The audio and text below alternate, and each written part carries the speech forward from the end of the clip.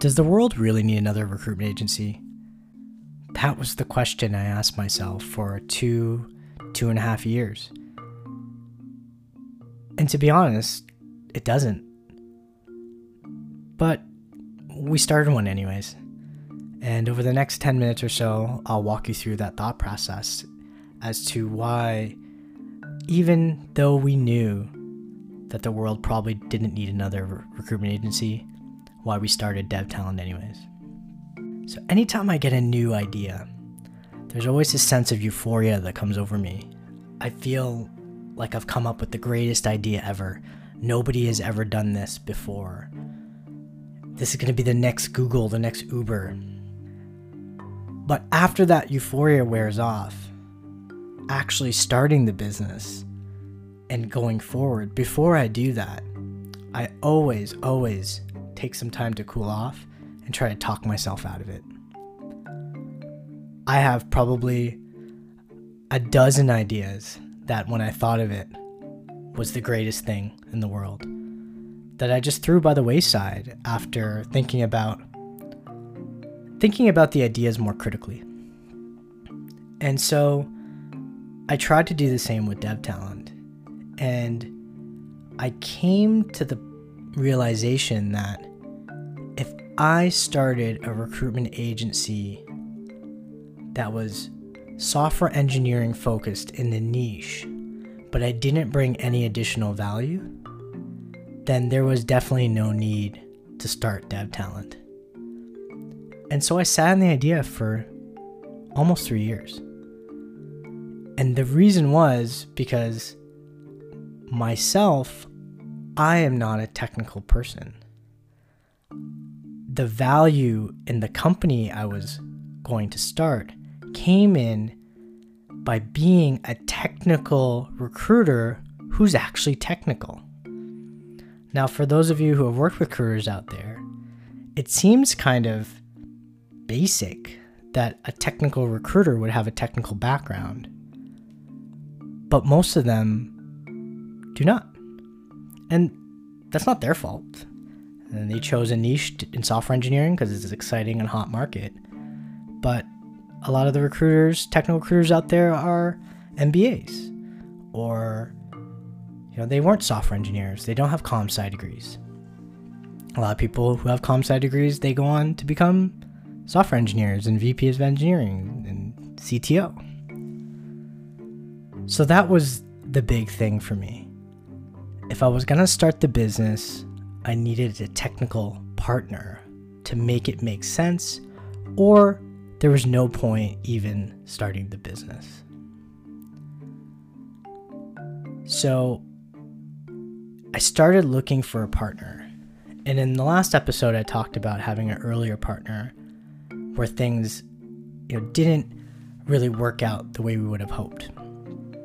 And when I decided to start thinking about this again, I went to my network first.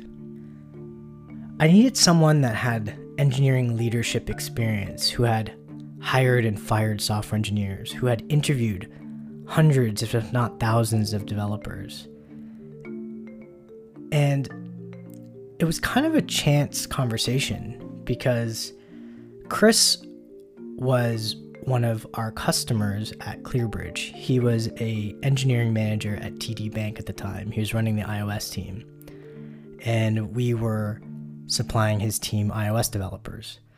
So I kind of knew Chris in passing. I wasn't covering that account myself, but obviously I knew of him, and we connected on LinkedIn. So, it was a very light kind of relationship. But I have no idea why one day I decided to just ping Chris on LinkedIn and said, "Hey man, what are you doing nowadays? I have this business idea. I'd love to chat with you about it." And Chris's response, I give him credit. He was very open to the conversation, but was very clear. It sounded like he'd been approached to take equity partnership or to, build software for equity stake as opposed to cash. Because his response was, well, I'll hear you out and I'm willing to offer some free consulting, but I can't, take any sweat equity opportunities right now. I said, sure, no problem, Chris. No problem. Let's just talk and I'll tell you about my idea and we'll go from there. I was not expecting anything. To be honest, asking someone who was, director, VP level engineering to start a recruitment agency, I felt like my chances of success in doing that were probably not very good.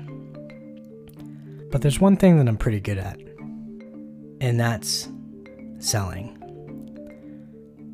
And so not saying that I sold Kristen. Well, you know what? I did sell Kristen the idea. So we had a chat, and the one thing that we both agreed with was that Chris's experience working with recruiters aligned with my initial thoughts of, hey, if we start a technical recruitment agency with people who have a software engineering background, we can win. And Chris was like, this is amazing. So I said to him, hey, look, I got the website, I got the logo. What do you think about joining and being the final piece of the puzzle to making this thing work? And at the time, Chris had a contract. And I could tell there was excitement, but also a reserved excitement about the idea. I didn't think he was gonna... Chris has a family he's supporting. He was already in a contract. He had already built his career and had been very successful over his 17, 18 years. And to move into a services business, an agency where we were recruiting software engineers, I think was something that was a little bit different. Probably something that he never thought of. So I was working a job at the time, but I felt like if I could get Chris, then this could work. I'll give him credit. If he didn't join, or if he wasn't open to it, dev talent wouldn't be a thing. So we fired up the business and kind of started a soft launch in the part-time, and we started talking a lot more about how we're going to do this, and we both had some great ideas. And the real thing that was important is that we both were in alignment that what we were offering was going to deliver value. And it wasn't completely different. That's the one thing about building a company. A lot and sales in general. People like to buy stuff that's new and different, but not too new and different.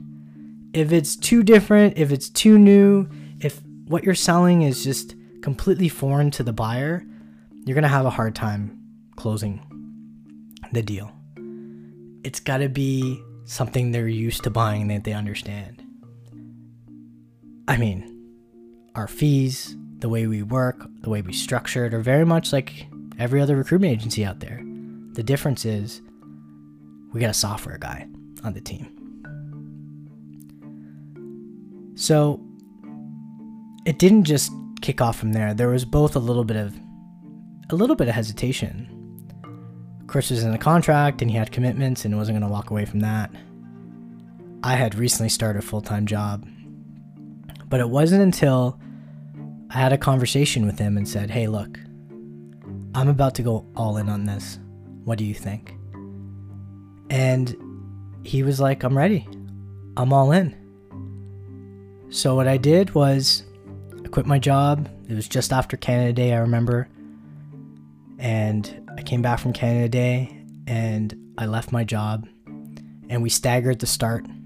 I started the business probably 6 to 8 weeks before he finished his contract and joined, and I got the ball rolling, and we haven't looked back since.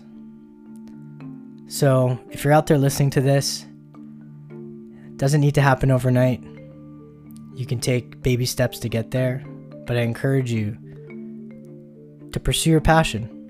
But first, try to talk yourself out of it And if you can't, then just do it.